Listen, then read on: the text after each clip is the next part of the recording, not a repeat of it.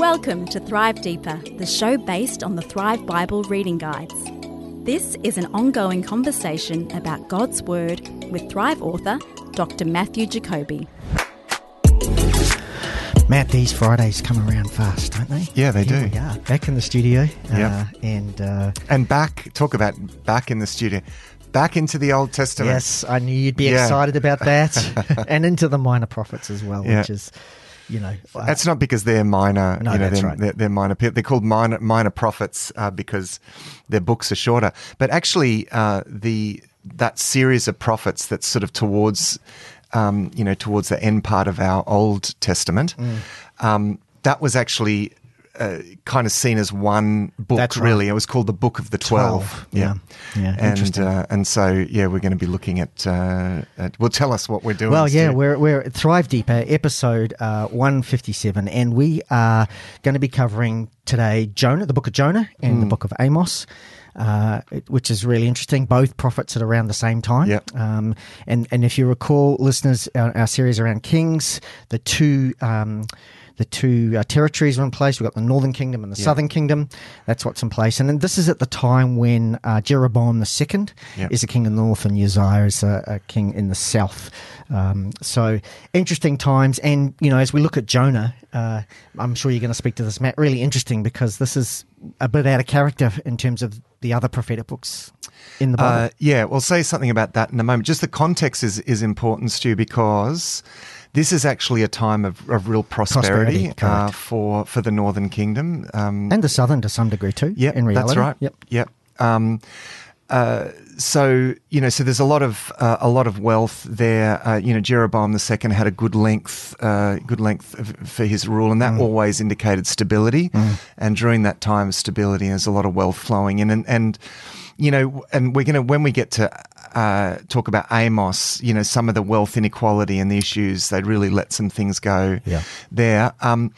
But this is also the time when really Assyria are on the ascendancy, and they, the Assyrian Empire, sort of northeast. If you went straight east, you go across the desert. So they always talk about the north because if Assyria came their way, they would come from the north, but they're actually really east. Yeah. And of course, Nineveh was the capital city. It was one of the capitals. It actually wasn't where the king where the king was, but it was a very, very important capital and a very important city. And in fact, each of those cities had, in a sense, kind of like a king as well. There would have been a king of Nineveh, that's right. which we're going to read about soon. That's right. So, and probably fair to say too, Jeroboam, as again, if you recall, was probably one of the worst kings of Israel, and their prosperity was really out of the fact that their big neighbours were battling against each other. I think this was when Egypt and Assyria and who was the other one? Babylon, I think it was, were all kind of doing their thing. Inside Babylon are like this, That's right. And part of the Assyrian Empire, but they're gonna break away. Right. But the it's important to point out that this is a time there's a lot of prophetic activity actually during this time, and God is speaking to his people, and that point really forms the background for this book and the meaning of this book. Now, what's interesting, Stu, about this, and what I actually really love and find fascinating about this book, and this is we're talking about the book of Jonah. Yep. And this is something actually I find interesting about biblical prophecy, the Old Testament prophets generally, is that the message didn't only come through what they said. It also, and not even just through what they did. So it came through what prophets said and what prophets did. So think about Elijah and Elisha. So it's actually, what they did as well. They did, they performed these signs, right? And so it was, but actually it was also, the message also, and it counts for Elijah and Elisha and other prophets as well. The message also came through what happened to them. Yes. So, and even their own dysfunction, That's their own rebellion actually becomes part of a prophetic message. And this is a really interesting thing. I mean, so even people like, for example, Samson is viewed as a prophet. Now, he didn't he didn't speak any prophetic oracles.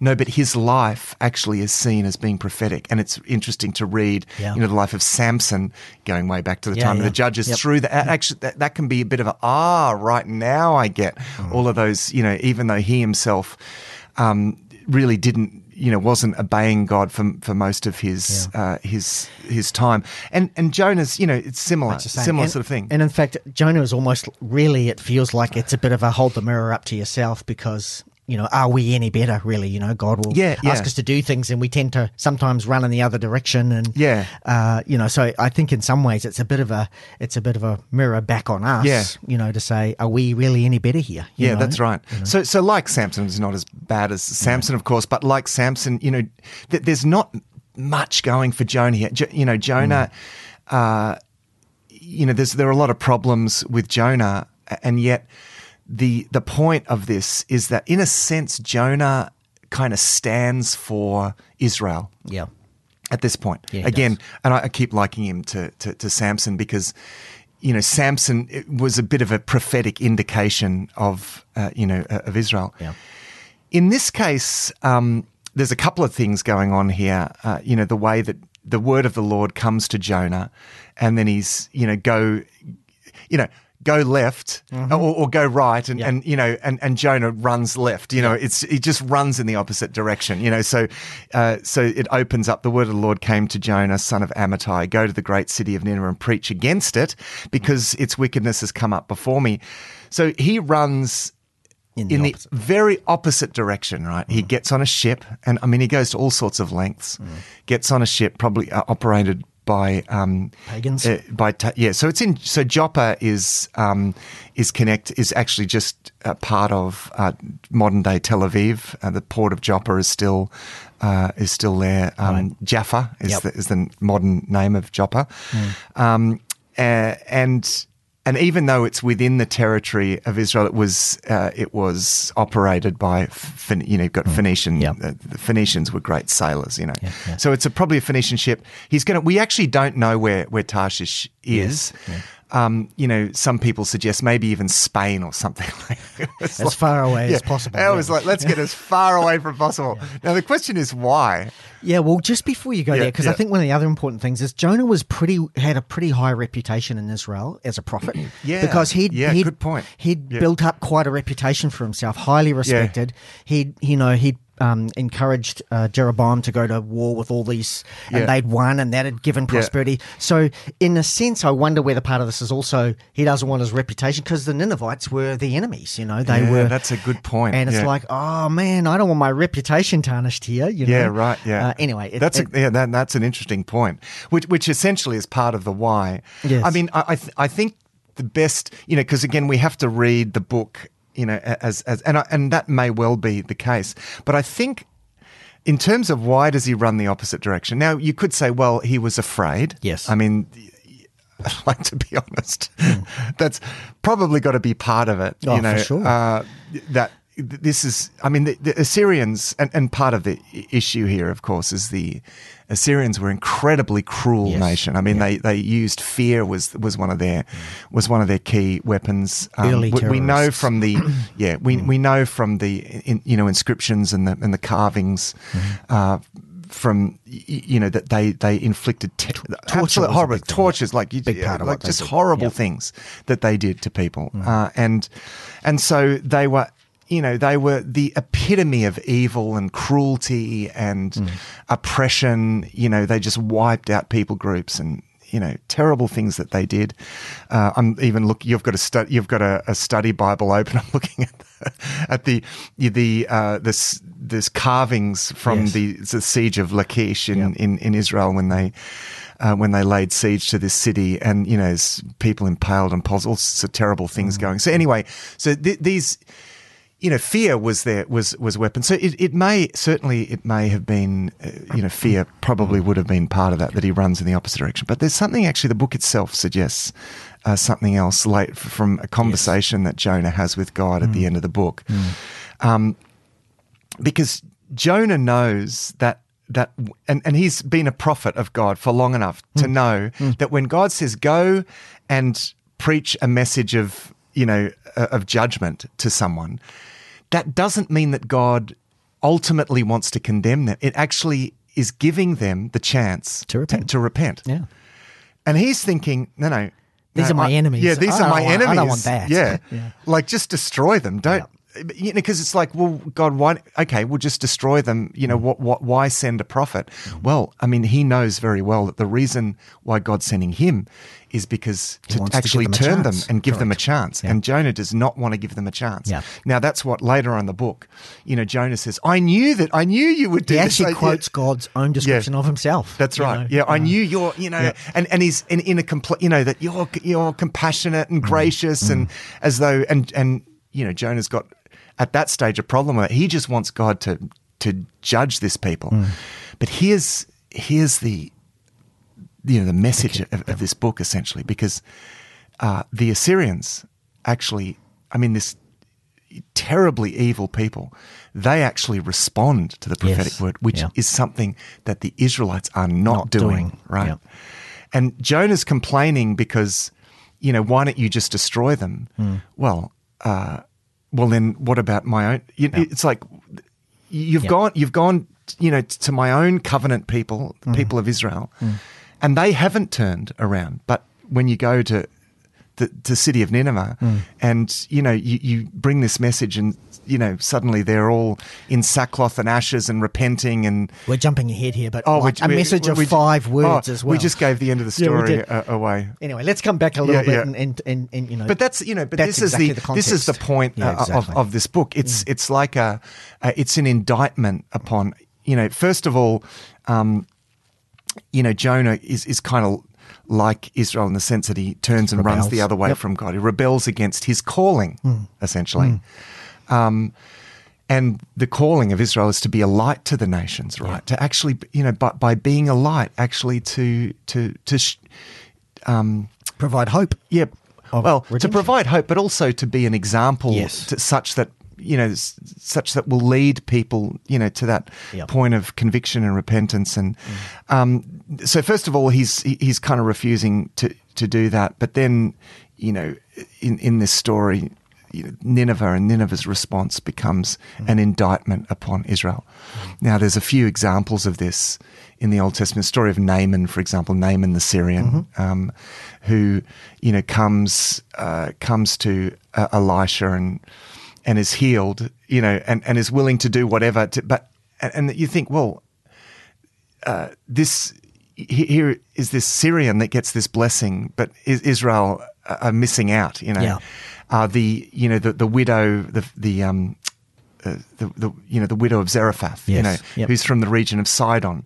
She, you know, she gives a home to the prophet and is hospitable to the prophet when everyone else trying to kill him, you know, Elijah in that case, you know. So you've got this constant theme, and that goes right into the New Testament of people who should know better actually being an indictment on God's people. It's why, you know, two of the great examples of faith in the New Testament are the centurion, the faith of the centurion, and also a Phoenician woman who was both great examples of faith who were non-Israelite, you know, non-Jewish. The people who had every reason to, one, know better, but to behave better, did exactly the opposite. Yeah, that's right. And even the story is Jonah, let's get back to the start of the story, Jonah jumps on this book. We've got these pagan sailors on the boat, who repent and cry out to Jonah's God while Jonah's kind of sleeping in a sense. And then, you know, he says, well, just throw me overboard. I know I'm the problem. So obviously he had the wisdom but at the same time, he's kind of throwing the guilt of them throwing him overboard on them. It's like, whoa, hang on. And they're going to the one God, the true God, and saying, don't hold this against us. You know, clearly these guys are showing more faith and trust in God than Jonah. Yeah, that's right. So again, they're actually, you know, they're repenting and responding. Yeah. Now, the interesting thing is here, you know, this idea of the storm and is, in a sense, what's about to happen. I mean, you know, there's a period of prosperity at the moment, but they're about to go into a time of after Jeroboam II. You know, you have very short reigns from then on, pretty much right through to the destruction of Israel. So we're about, and partly because of the pressure that Assyria is going to exert on that region, they're about to enter a pretty stormy period, right? And the point here is that, Jonah goes the wrong way. God sends a storm, right? Yeah. And it's not just to gratuitously punish or to. It's all about bringing back, bringing Jonah back and bringing him to his senses. And essentially, this bit is prophetic in the sense that that's exactly what's going to happen to Israel. God's going to send a storm on his people because they're going right the opposite direction. And the people that repent, the people that should repent don't. But of course, Assyria, and the whole point of this book is Assyria, who, at least in this instance, they do a better job of responding to God than than Israel, who should know, who are sort of in this spiritual slumber. They're going to kind of slumber during the storm when they should be listening. Hang on, why is this? I should be reading the signs of the times, but instead they're in this spiritual slumber. Yeah. So this is what makes this book so interesting, because every bit of this it is so richly symbolic. Every bit of this story, pictures. And then of course, he says, "Look, you're going to need to throw me over the side." I mean, and there's a sort of resignation to Jonah. I've really got it wrong. I deserve actually to die. I mean, I think he probably expects that's going to be the end of him. Yeah, absolutely. And he admits it's like, yes, I deserve. Look, I deserve. Chuck me over the side, and you'll be fine. They refuse at first, but then they do. And then God sends... And then they ask for forgiveness from Jonah's God for doing that. Yeah, that's right. Yep. And then God sends this big fish, presumably a whale. This is the well-known bit, of course, of the story of Jonah. And the big picture here is that God is controlling all the forces of nature to working all things for the good of those who love him, essentially. Yeah. So the whale is actually, in a sense, is actually going to save Jonah. An ancient reader would have been terrified. I mean, a whale is like Leviathan. It's like this great sea creature, and that is being thrown into the sea. That's death. But then there's but then being swallowed by this great sea creature. Then that is death. That is death within death. Yes. Right. Yeah. And this is this is where you link to the New Testament again. This is this prophetic element because he goes down into death for 3 days, but God commands essentially death to vomit him up again. So there's this death and resurrection. And this is where, because, Jesus often talks about the scriptures, which according to the scriptures raised again on the third day. And you think, well, where in the scriptures does it talk about that? Well, Jonah, it's actually what happens to Jonah here is this resurrection, this prophetic kind of resurrection experience where death throws him out again. Yes. He should have died. After Jonah repents, of course, in the belly of the fish, he prays this amazing prayer of repentance, and makes a promise to worship God and follow his commands. Yeah. Now, look, I mean, the other thing, Stu, is that a skeptic might read this and say, that's ridiculous. Alive. Actually, there are plenty of accounts of actually people surviving inside whales. In fact, just recently, actually.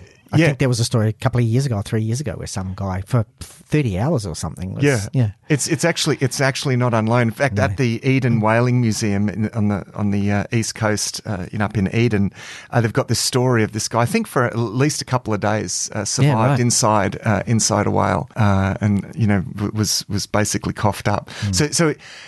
Whether it's possible or not we know it's possible because anything's possible for God. Right. Exactly right. But the point is this, that he is being delivered from death. So yet again, already. I mean, every chapter of this, you got this incredible prophetic symbolism. It's so rich. This book. So then, okay, he kind of goes. This time, he actually goes. They talk about even what he would have looked like, because probably he's been bleached white, from being inside the whale. It smells pretty bad too, I would imagine. So, well, look, I mean, it doesn't say that he went straight there. No. I mean, because he's got a bit of a journey, because presumably it's in the Mediterranean that he's got to get back to the right direction. So he's got to get back and go across to the east. so he goes to Nineveh. I mean, Nineveh is this great... It's a big city. Yeah, is this big city. Probably classic biblical hyperbole that's being... hyperbole, it's however you want to say that word, that's being used about, taking, about how big the city was. But the point was it was a very important, massive city. Talks about, that it took 3 days to go through it. Well, it may well have taken that long for him actually to walk through. Yeah, to get through and do what he... They don't have a PA system, so that's he's right. having to walk through and so actually preach this that's through right. the So entire that much city. is... And it would have taken 3 days probably. Yep. So he goes proclaiming this message, 40 more days, and Nineveh will be overthrown. That's it. Course, that's it. That's his not message. for any reason, not unless you or anything. It's like you're beginning to wonder whether he's just doing the bare minimum here. Yeah, that's right. He is doing the bare minimum. He doesn't want to give any. Is right. What do you want? He's going to say no instructions. This is what's going to happen, though. And compared, I mean, that's all they get compared with reams of prophetic oracles that Israel had got. Like including great promises. If only you would turn, I would do this, and they get one line, and they do, and they're and they're repenting before God. Even the animals. Yeah, and it says in 3 verse 10. Yeah, I mean, wow. I mean, verse 10, when God saw what they did and how they turned from their evil ways, he relented and did not bring on them the destruction he had threatened. But then you go into chapter 4, but to Jonah this seemed very wrong. And he became angry. He wants to see, I mean, and you sort of get it, because how does this, like, these people have been, cruel and they have been absolute bane of our existence. And how is this, God? Surely your kingdom coming means that we win this stuff, means that your enemies get destroyed. And this is where, again, this is... a bit like the disciples, isn't it, in the New Testament, where they wanted a victory a certain way, and Jesus says, no, that's not how we happen. win. And this, yet again, this is where this is powerfully prophetic, because... this is how ultimately God wants to win. This is ultimately how the kingdom comes. Through the ingathering, through repentance, through the good news going out, through people having this opportunity. But he's angry about it. He wants it to happen by everyone being destroyed. It's exactly what, I mean, in the first century, this was the issue that people had. We want to destroy the Romans. It's like, no, I'm not, God's trying to say to them through Jesus and the apostles, when it's not about kicking the Romans out of the kingdom, it's about drawing them in. And this was always, part of the plan. You get this taste of this at various points right through the Old Testament. You get these prophetic reminders. This is where this is going. And so he's got a, issue with this, and he's sitting there in his anger, and God miraculously causes this, this vine to grow up over him and give him some shade. But then God provides a worm to eat the vine, and Jonah's, becomes angry about that, upset. And God says, you're upset. You're upset about a vine.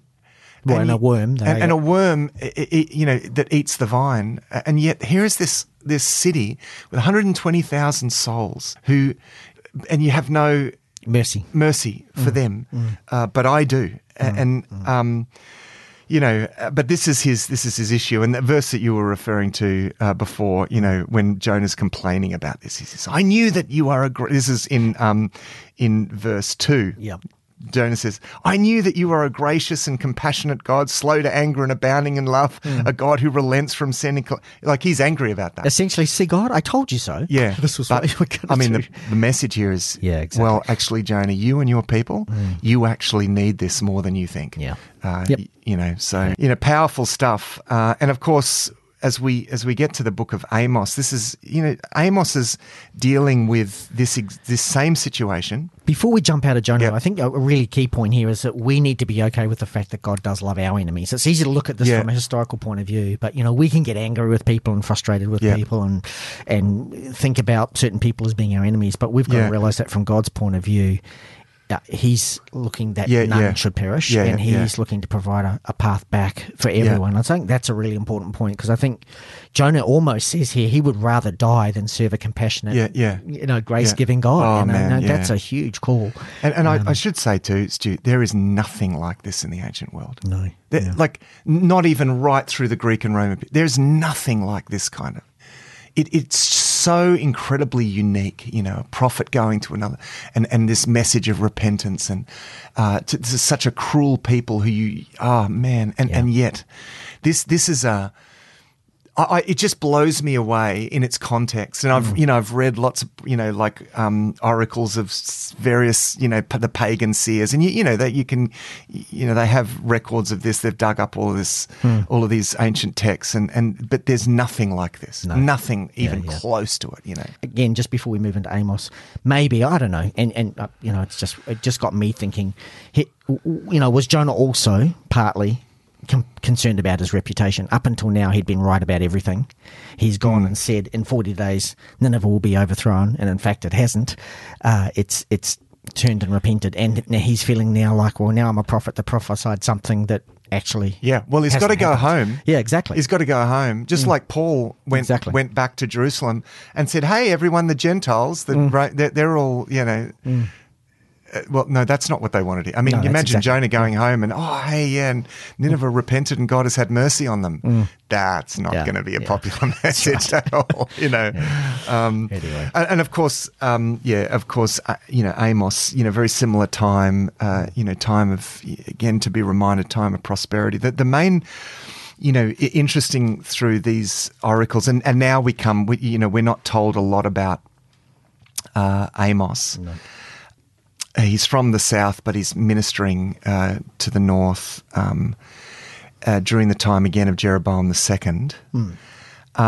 He was a shepherd, a fig tree farmer. So he was really just a common kind of guy, not a preacher or anyone trained in that kind of work. Yeah, that's right. And of course, as you say, Jeroboam at this stage had generated quite a lot of wealth and prosperity for Israel. Judah was also doing okay, but again, they're not doing with it what, according to the Mosaic law, they should do with it. I mean, it's the wealth is being hoarded by as was the case everywhere else. And this is where the laws of Israel again were a real contrast to the laws of other nations, laws which generally were designed to protect the wealth of the wealthy on the whole in other nations.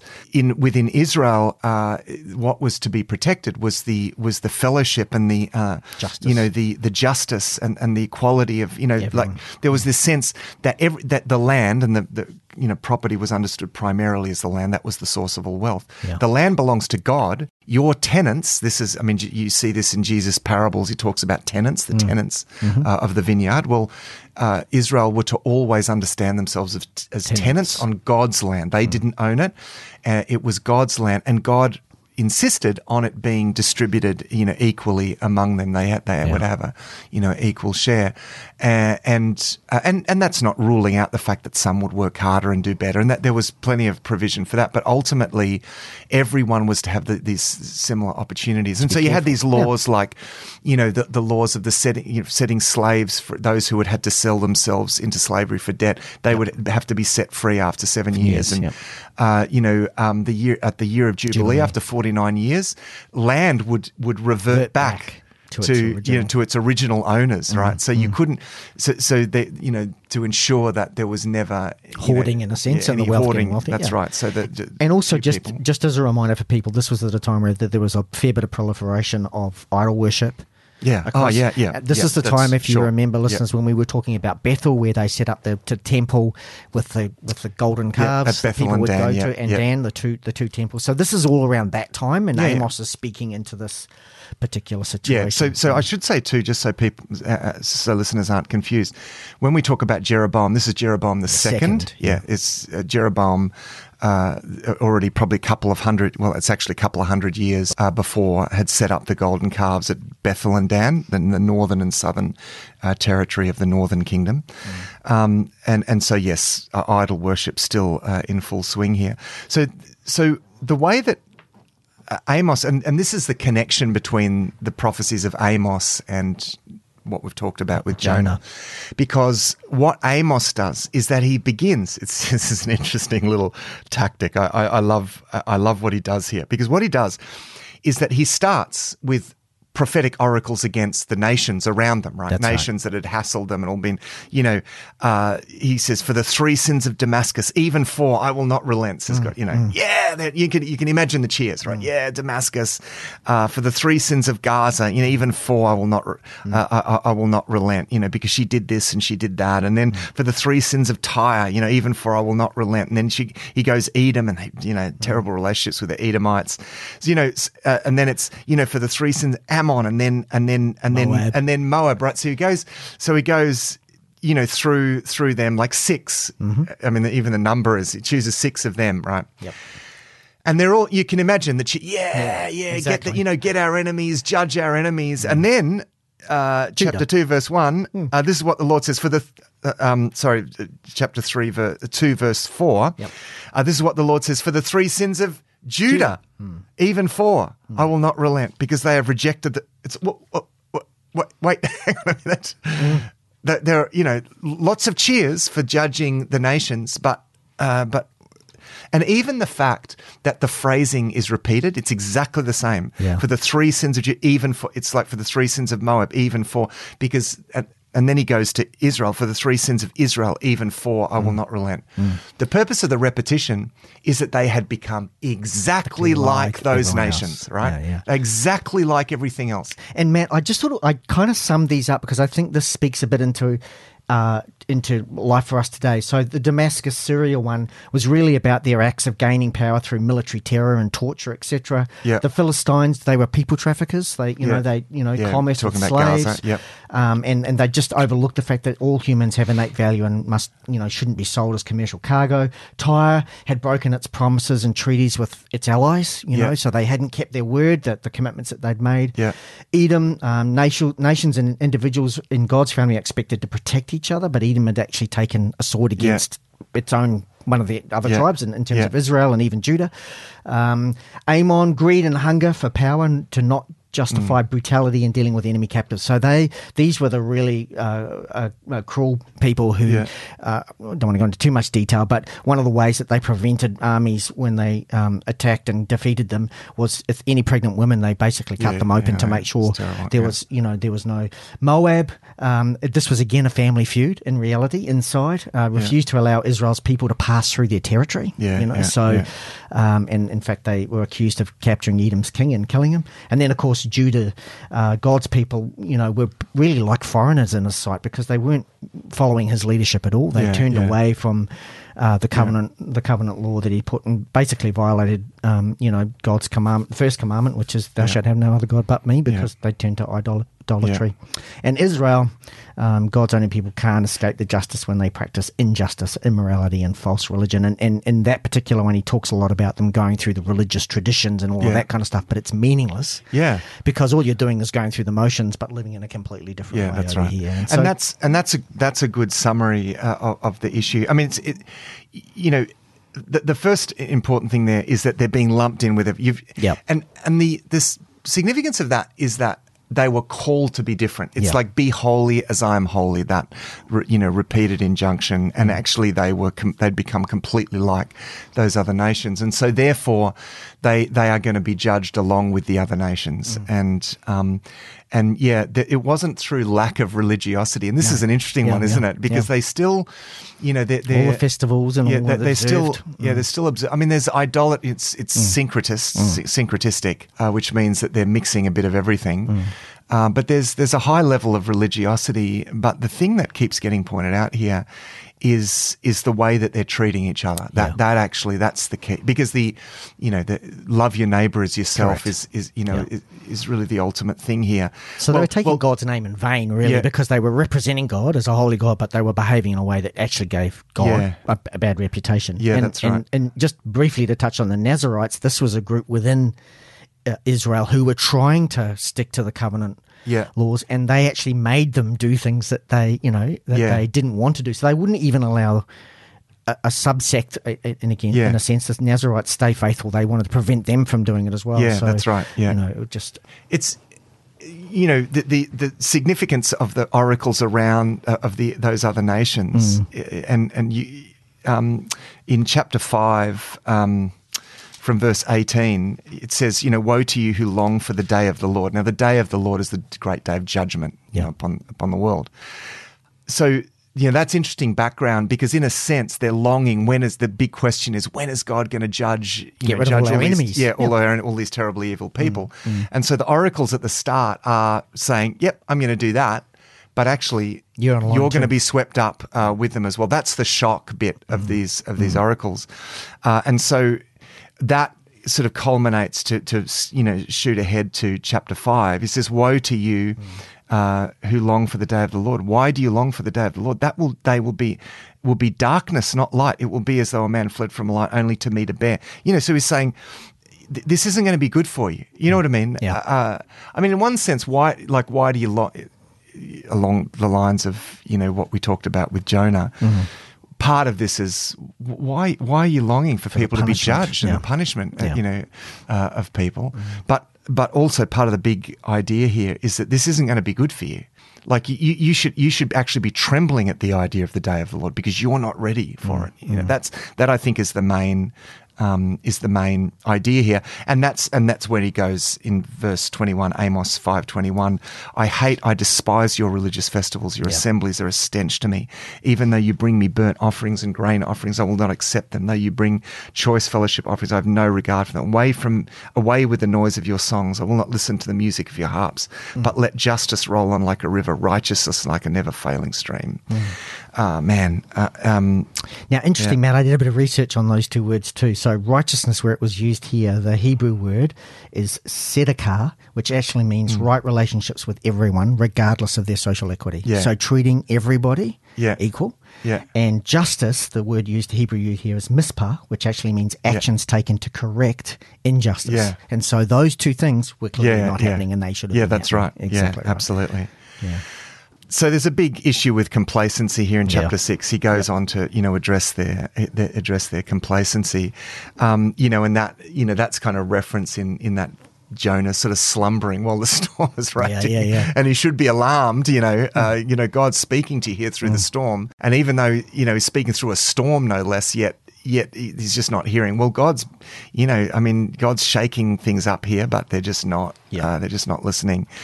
And you know, and he addresses their pride was a big issue here, where the people of God were untouchable. God's on our side.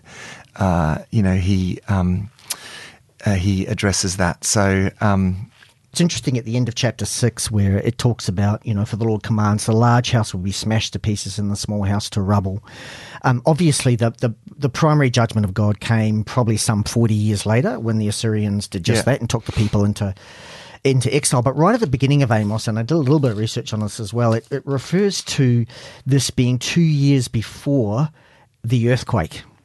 Yeah. And apparently, and there's some archaeological evidence that's come through just even in the last couple of years, there was a massive, probably 8 or 9 on the Richter scale, earthquake that destroyed a lot of the buildings right in that particular region. And so, and clearly this was written after that, obviously, but they're referring to the fact that there was a massive earthquake. And it's interesting, it feels like there was another warning perhaps God was giving, but still, you know, it didn't change. Yeah, it's interesting. There's always this element in the text, this element of hope, if only you would turn, you know, and that starts to come, I mean, it comes through the whole way. But chapter 7, for example, you know, God shows in this vision of, you know, of God preparing swarms of locusts, you know, as a classic sort of expression of judgment. Think of Egypt, right? And the locusts that destroyed the crops. And he sees this vision of them stripping the land clean, and he cries out, "Sovereign Lord, forgive. How can Jacob survive? He is so small." And immediately as Amos cries out, it says, "And so the Lord relented." Yes. This will not happen. And then again, he shows him another vision. This time he's calling for judgment by fire, and it dried up the great deep and it devoured the land. And again, he cries out, "Sovereign Lord, I beg you to stop. How can Jacob survive? He's so small." And again, the Lord Lord relents. You know, this will not happen either. So, and so there's there's this promise there. Or look, you know, if only you would respond, be responsive to me. Just respond to God, just like the Ninevites did. Yep. If only you will respond, then the Lord will relent. Like, you know, it's this sense that judgment is bearing down. You know, but with a redemptive purpose. Yeah, with a redemptive purpose. And this is, you know, again, this idea of people have this sort of caricature of God as he's depicted.